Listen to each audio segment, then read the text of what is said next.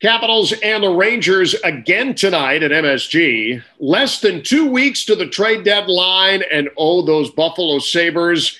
It was that close, and then not so much. Today is Tuesday, March 30th. Welcome to Caps This Morning here on Caps Radio 24/7. Benny, it's a game day looking to square the season series, the sixth meeting of 8 between the Caps and the Blue Shirts. A win tonight, and you are right down the middle with 2 games to go, and it's a little more complicated than that maybe after what happened in the third period on Sunday, and the Rangers have been the better of the team in this season series so far, but the Capitals with a win tonight, and given what's going on in the rearview mirror right now in the Mass Mutual East, it might be a good time to find 2 points tonight. Yeah, little opportunity here for the Capitals to create a little bit of separation between themselves and the Islanders ahead of Thursday night's game at the Nassau Coliseum without looking too far ahead, but certainly an opportunity looking to begin this 5-game road trip on a winning note. And I think from a Capitals perspective, if you could bottle up a little bit of what we saw in the first 2 periods on Sunday afternoon, really the Capitals limited what the New York Rangers were able to get done offensively, that speed and transition game, which gave the Capitals such a challenge. The first few meetings this season didn't necessarily see a whole lot of that on Sunday. Thought the Capitals did a good job in that regard, and part of that was the physicality that they brought on Sunday afternoon. The big hits early on from Tom Wilson and TJ Oshie both come to mind, but one way to slow down and contain that New York Rangers bunch is to be physical with them, to use the body. We'll see if they go back to that tonight at Madison Square Garden. Might we see Vitek Vanacek in this game? I feel like in the back and forth and both playing pretty well. And after that third period, listen, you said it here yesterday. You were a period away from looking potentially at back-to-back shutouts for Samsonov. So certainly not belittling that. But I feel like Peter Laviolette, regardless of circumstances, trying to get both goalies some time here. And if that is the case, I agree that tonight against the Rangers seems like a good opportunity to go back to Vanacek, knowing what, again, is on the other side of this with the Islanders waiting on Thursday night. And we saw a couple of weeks ago in D.C. how well Samsonov showed himself in a big game against the Islanders. The Islanders had that 9-game winning streak, and Samsonov kept the Capitals in that game early on. So, again, I wouldn't be surprised to see Samsonov get the call Thursday against the Islanders. And if you're doing that and you're also looking to keep Vanacek fresh and get him in some games, then tonight against the Rangers also makes sense in that capacity. Otherwise, John, I really believe if he does turn to Samsonov tonight, I think this is it now. I think you're going to be riding him for a little bit. But that said, I wouldn't be surprised if we see Vitek back in tonight. Yeah, I do have a back-to-back coming up later this week. So you know that Vitek's going to see some time somewhere. But if it's tonight, that would certainly be interesting. Switching gears, Ben's going to have a lot more on Caps Game Day coming up at 4 o'clock. Zach Fish in for me tonight. I am in Stamford, Connecticut, and getting ready for a game tonight between Carolina and the Chicago Blackhawks. Just an NHL question, Ben, and I'm not sure what you feel about this because I don't know that anybody truly knows the answer. Is this going to be an active trade deadline? Is this going to be a medium trade deadline? Is this going to be a quiet trade deadline? We're less than 2 weeks out now. 2 weeks from yesterday is when you got to decide. And that is an important day because you need quarantine time as well. If you're bringing in a new guy from Canada to the U.S. and there's other issues getting guys from city to city, it's not like a normal trade deadline. I feel like it's going to be lighter, but I'm kind of wondering maybe I'm wrong too. I don't know. What do you think? Yeah, reading the tea leaves in the weeks leading up to this trade deadline, it sounds, there are indications, there have been hints, if you read the reports and you read between the lines, that there won't necessarily be a whole lot of activity come trade deadline time for some of the reasons you mentioned, the quarantine. I know in the case of the Canadian teams, the quarantine has been reduced. Nice of the government to step in when it comes to sports decisions like this, right? But the government is saying that it will no longer be 14 days that players come into the country have to quarantine. It'll now be reduced to 7. Maybe it facilitates a few moves. We saw Eric Stahl going from Buffalo to Montreal over the weekend. But you take that into consideration. You take into consideration as well, John, that given the reduced schedule this year, there's still going to be several teams that will probably still view themselves in the playoff race come April 12th with still a month left in the regular season. I don't think there will be as many sellers, for example, as there have been in seasons past.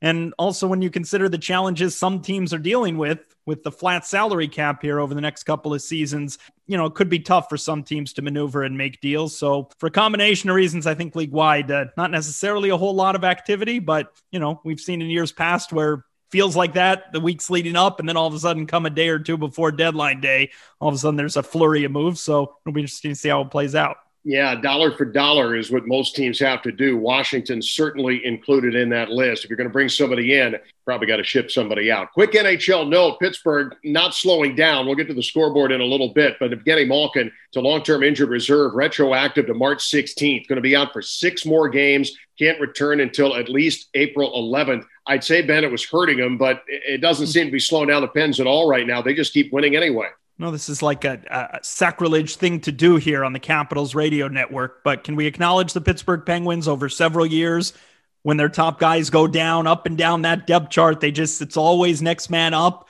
and it's not only Malkin now. They had been without Jason Zucker for a few weeks until he returned. Kasperi Kapanen out multiple weeks now. That team, it just seems that they lose top 6 forwards. They won that cup a few years ago without Chris Letang. He was out that whole postseason due to injury.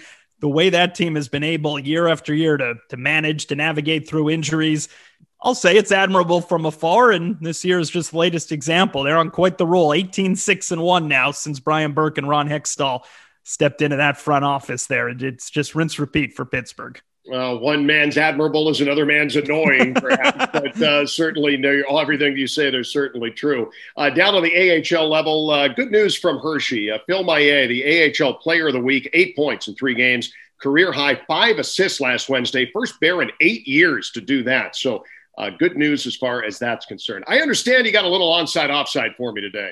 We do, John. It is the game that is sweeping Capitals Nation, onside, offside. We ask you a question. We put it first in a statement. We flip it to a question. We go back to you for your 2 cents on the topic. We'll begin with the Capitals power play. For years, such a strength of this team of late. Not so much, John. In an 0-for-12 drought over the past 5 games, a modest 4-for-30 in the month of March. Onside or offside, Capitals have reason to be concerned with their power play unit.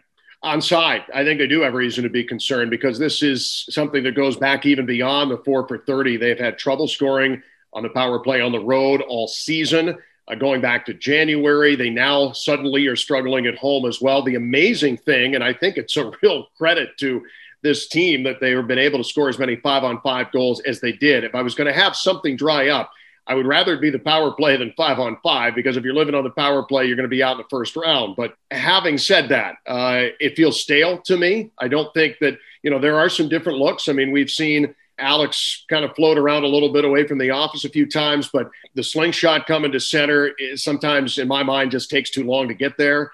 I don't know what you do at this point this late in the year. I mean, you're not going to go to any real drastic change. But, yeah, I think it's a concern. I mean, you can win playoff games. As long as you're scoring goals at 5-on-5, I feel like you're going to be fine. And I think this team is poised to make a deep run. But it'd be nice if they could get the power play going again because it is, with Alex Ovechkin on board, it still has been a struggle. All his goals are coming at 5-on-5. Kudos to him. But how many do you have if they have the power play going right now?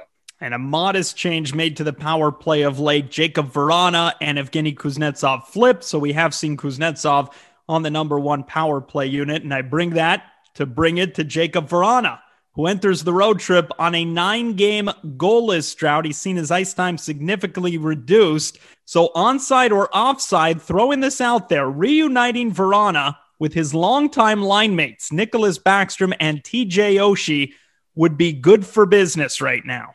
I think onside, and I would say that if you don't do that, the only other option is to sit Jake out for a little bit, honestly. I mean, he has trouble scoring goals. He has for the last couple of weeks. This has been an ongoing problem this season with him where we have always throughout his career, he's been streaky, but there's been a lot more cold this year than there has been hot. The time has been reduced. I mean, Peter Laviolette is pretty clear that he's going to go with the guys that he thinks are going to get the job done. And right now, Jacob, for whatever reason, isn't. So I would like to see that, but I don't know that that's possible because TJ Oshie's filling a lot of other roles right now, and he can't do everything. Healing Jacob Vrana may not make that list. If it doesn't, I'm totally on board with the concept, Benny. But if that's not a possibility because TJ can't make that move to complete that second line, then, maybe Jake sits for a game or two. All right, looking around the MassMutual East Division, we touched on the Pittsburgh Penguins earlier. Their success since Burke and Hextall joined that front office. They have pulled within 2 points of the Caps for top spot in the division. Onside or offside, the Penguins will be the Capitals' biggest threat in trying to win the East Division?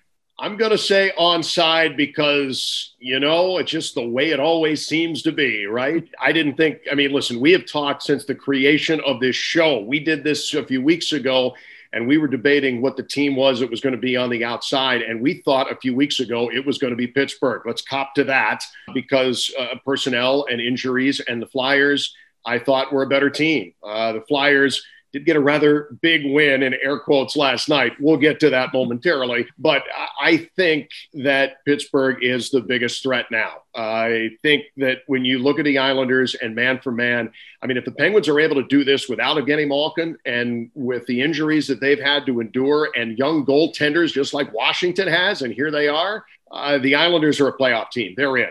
Barry Trotz has that team in the playoffs as far as I'm concerned right now, but that doesn't mean they're going to finish second. It doesn't mean they're going to finish first. I think they're look to me like a third place team. I think the Capitals will be right there. I think the Caps will probably win this division, but if they don't, they might be looking at Pittsburgh. I say onside. And how about this for the Pittsburgh Penguins? 20 games remaining, only 6 against teams currently in a playoff spot, 4 against Boston and 2 against the Caps. Otherwise, the remaining 14 games on the Pens schedule, all against Buffalo, the Rangers, the Devils, and the aforementioned Philadelphia Flyers. That's how we do it, onside or offside. Again, no door prizes for you, John, but we appreciate you playing. Tell us what else is going on around the Mass Mutual East Division on the scoreboard. Well, it starts with this. So you're telling me there's a chance?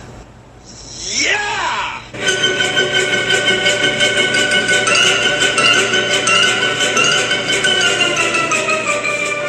I don't even know what to say about the Sabres anymore, except that this is a soap opera wrapped in an enigma, wrapped in a question, wrapped in misery. I don't know. It's 18 in a row now, and last night, Benny, this easily the hardest. The Sabres came out roaring last night. Henry Jokiharju scored 17:42 into the first, second goal of the year. Cody Eakin, remember that guy? Second of the season to 10 into the second period. Brandon Montour gets his second at 12:43. Ben, are you kidding me? It was 3-0 Buffalo. I mean, come on. They're finding different ways to lose games, and now 18 in a row as the Philadelphia Flyers mount a rally. I wonder what was said in both teams' dressing rooms through 40 minutes. The Buffalo Sabres was foreign territory, a 3-goal lead heading into the third period. Probably didn't know how to handle that type of success, and they proved it in allowing 3 unanswered in the third period before the eventual game winner from Ivan Provorov. 2 ways of looking at this, John. The 18th straight loss for Buffalo. It's a tough luck story, continues in Western New York. But the other end of the spectrum, Philadelphia Flyers, maybe that's a season saver right there. To rally from 3 down, I don't care who the opponent is. They've had some rough struggles of their own of late. For them to mount that type of comeback, to suddenly pull within a point of Boston for 4th place in the division,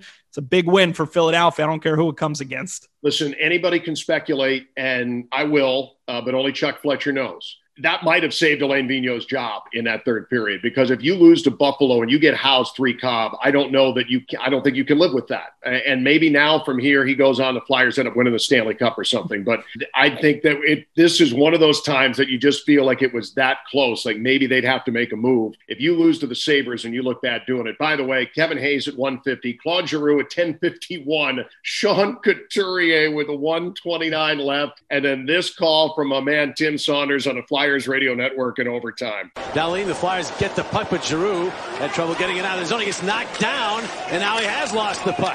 Dahlin now wrapped up by Giroux, and now the Flyers have it at 2-on-1. Konechny with Provorov. Konechny waits the pass. Provorov scores! It's over. Ivan Provorov finishes it for the overtime game winner. 4-3 is your final. The Flyers survive. Yeah, survive is about right as the Flyers win 4-3, and no more deflating of a loss among the 18 than that for Buffalo. Elsewhere, Benny, the Islanders lose again. Good news, they lost to the Penguins. Bad news, 2 on the final. Caps have 2 games in hand at 2 points up on the Pens, who have now caught the Isles. They both are 2 back as this race is just completely tightened, and it's top 3, and then it's everybody else. And credit the Pittsburgh Penguins for the way they played against the Islanders. That season series is now done. Penguins having taken 6 of 8 over the Islanders in the regular season. So something to also store should the Capitals ultimately win the division And the Islanders Penguins is that potential 2 versus 3 matchup. I know that's a lot of looking ahead, but the Penguins own that head-to-head season series, which is now complete, which is crazy to think that they're already done 8 games with one opponent, but that's how it is with the Penguins and Islanders, and the Pens taking this one despite a goalie change in this game. Not sure the status of Tristan Jarry, but left the game with what appeared to be an injury. Casey DeSmith came on, played the final 2 periods, earned the win. Penguins 2-1 over the Islanders. Tonight in the Mass Mutual East, in addition to Washington taking on the Rangers, New Jersey is in Boston. That game at 7 o'clock. Outside the division, if you flip over after the Caps are done, I've got Carolina and Chicago. 7:30 start tonight with Pierre Maguire on NBCSN. Standings on this Tuesday morning, the Capitals with 50, game in hand, or a couple of games in hand on the Isles. Islanders at 48, Penguins at 48, and then there's a rather large drop-off. Boston at 39, Philadelphia now with 38, the Rangers didn't play last night, 34, and then the Devils sitting there at 30. So the top 3, Benny, and then now a 9-point gap between 3rd and 4th. Seems like a 3-horse race now going for that top, but it's not unlike the Central Division. You reference you're going to see Carolina tonight. The Hurricanes, the Lightning, and the Panthers, that seems to be a 3-horse race in the Central. And in the East Division, very much shaping up like a 3-horse race between the Caps, Islanders, and Penguins. Caps Rangers tonight at 7. Coverage begins at 4 with Caps Game Day right here on Caps Radio 24/7, Network Air at 6:45. Have a great Tuesday, Ben. Happy Tuesday, John.